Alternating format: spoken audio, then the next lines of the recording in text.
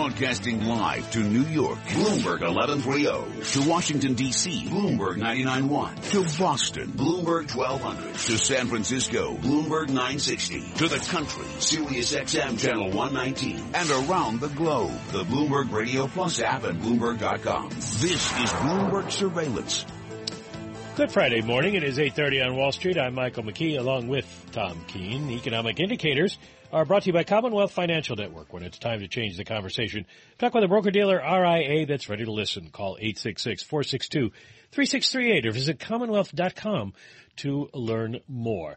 No economic indicators at 8:30 this morning. Coming up at the top of the hour, Bill Dudley, the New York Fed chief, is going to be speaking opening remarks at a conference on banking supervision, so I'm not sure. Boring. Policy stuff. We get the University of Michigan's preliminary sentiment indicators at 10 o'clock, expected to rise a little bit. That'll be interesting to see if that indeed happens. Now, we just did have, as long as we did the Justin Trudeau yesterday interview, we'll give the Canada CPI numbers.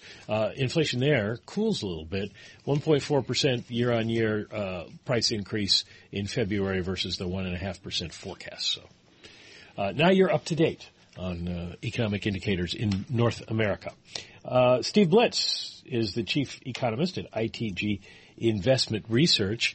Steve, the Canada numbers aren't necessarily relevant for the United States, affected as they are so much by energy, but we are seeing a rise in core prices here in the U.S., and Janet Yellen, during her news conference this week, sort of dismissed that as no big deal, transitory. Do you agree? Are we going to see inflation like Canada start to go down again? Yeah, probably. I mean, I think when you look at the gap between where the economy is and trend growth and the fact that it's still very, very wide, and the fact that you have real 10-year yields still trolling around the 50 basis point level, it's very hard to make the case that you have a traditional kind of inflation going on where you're really getting bits of capital, a lot of borrowing, a lot of leverage spending on either the household or the corporate side that would ultimately drive up inflation. So I suspect that she's more correct than not. She also said in a press conference, though, that these numbers tend to swing around a lot, and they accepted undershooting for a while, and they'd be more than happy to accept some overshooting for a while as well.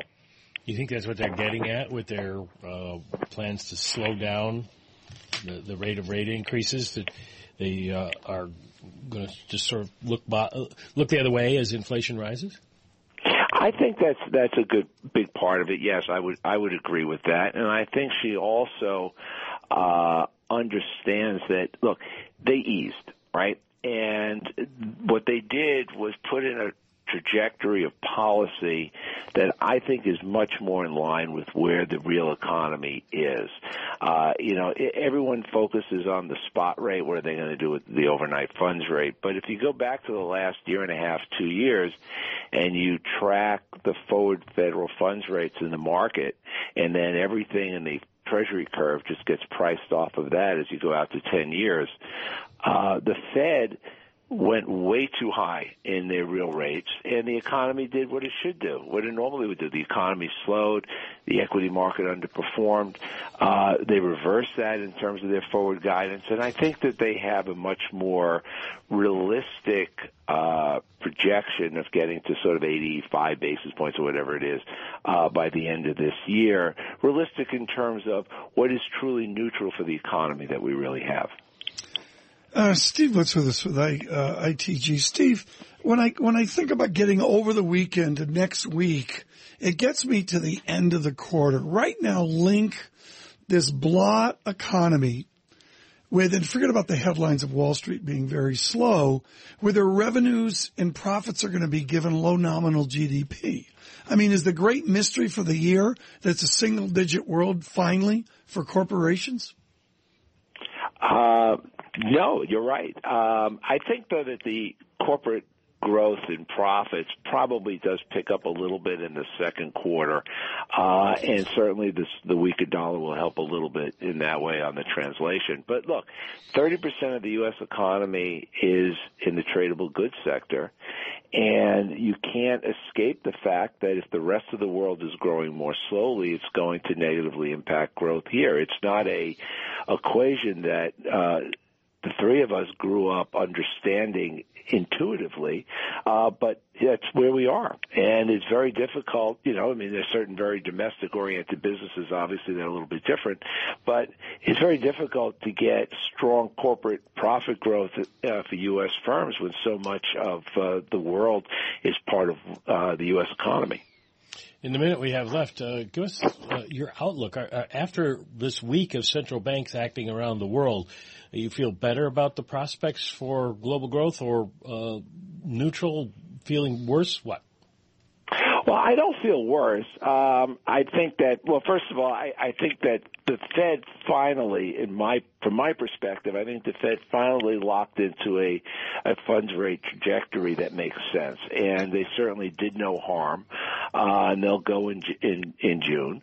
The key for the U.S. is simply holding up the equity market, because as they wrote, the consumer sector and housing is most important, and we know that the continued employment is one part of it, and the asset value of the equity market is the other part of it. So I've been at the 2%, 2.5%, more like 2% for the year.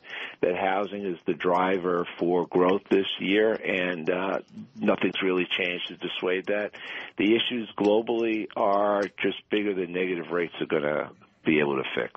Steve Blitz, thank you so much. Greatly appreciate it with ITG this morning. After a really interesting week, I really can't say enough about our global economic team. Marty Schenker in Washington leading our economic and government coverage worldwide. It has been truly a worldwide week as well. Part of that currencies early this morning, and even yesterday early morning, yen with massive strength. We had a 110 handle. Right now, 111.52. Currencies have given up some of the tension seen 2-3 hours ago. Let's check in with Michael Barr now and get the latest world and national headlines. Michael. Mike, Tom, thank you very much. Vermont Senator Bernie Sanders says Hillary Clinton is still beatable for the Democratic presidential nomination. Sanders says in several western states that it offers him a chance to catch up. Clinton holds a lead of more than 300 committed delegates, but Sanders rejects the notion that she's got it all but sewn up. European Union leaders are meeting with Turkish Prime Minister Ahmet Davutoglu in Brussels today. The EU is negotiating with Turkey to accept thousands of refugees in exchange for aid money and faster EU membership consideration. The Prime Minister says the refugee crisis is not something to bargain over. For Turkey, refugee issue is not an issue of bargaining, but an issue of value, all humanitarian values as well as European values. North Korea has launched a missile into the sea as it continues to condemn any ongoing annual military exercise conducted by South Korea and the U.S. A South Korean military expert says Pyongyang may have been testing a re-entry vehicle that could house a nuclear payload. The test violated multiple UN Security Council resolutions. Global news 24 hours a day, powered by our 2,400 journalists in more than 150 news bureaus from around the world. I'm Michael Barr. Mike, Tom? Thank you, Michael. Time now for the Ray Catino Auto Group Bloomberg NBC Sports Update with John Stashen.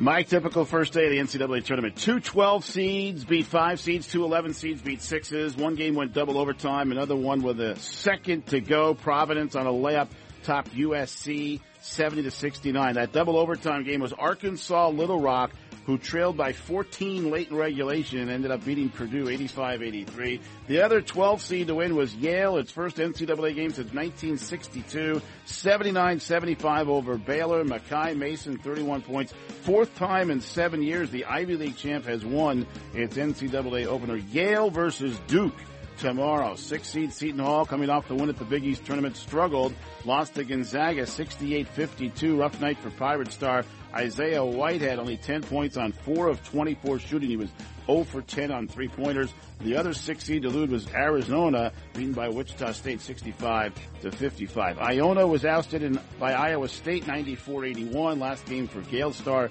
A.J. English. He scored 28. Stony Brook's first NCAA game ever, 85-57 loss to Kentucky.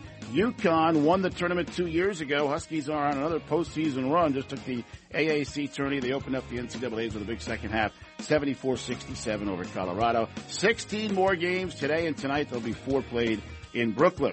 In Chicago, the Nets were down 18 at the half. They lost to the Bulls 118-102. In L.A., the Rangers led 3-1 the third period. The Kings came back. Andrei Kopitar tied the game and then won it in overtime 4-3. The Islanders failed to take advantage, beaten by Nashville 4-2. The Devils erupted, scored 3 times in the first and second periods. They won 7-4 over Minnesota. With Bloomberg NBC Sports Update, I'm John Stephenson. John, thanks so much. Greatly appreciated. Don't forget, modest talk of a modest storm Sunday across the Northeast. Rob Carolyn giving us perspective here. We hope to do that as we move through the morning as well. Michael McKee and Tom Keene, your discussion on economics, finance, investment, international relations. We will not talk about my NCAA bracket. A moment of silence for that right now. The Sports Report was brought to you by Ray Catena Auto Group. Let Ray Catena show you the way to affordable luxury driving. Visit any one of their 16 beautiful showrooms in New Jersey and New York. Call 1-800-NEW-AUTO or go to raycatena.com for special offers.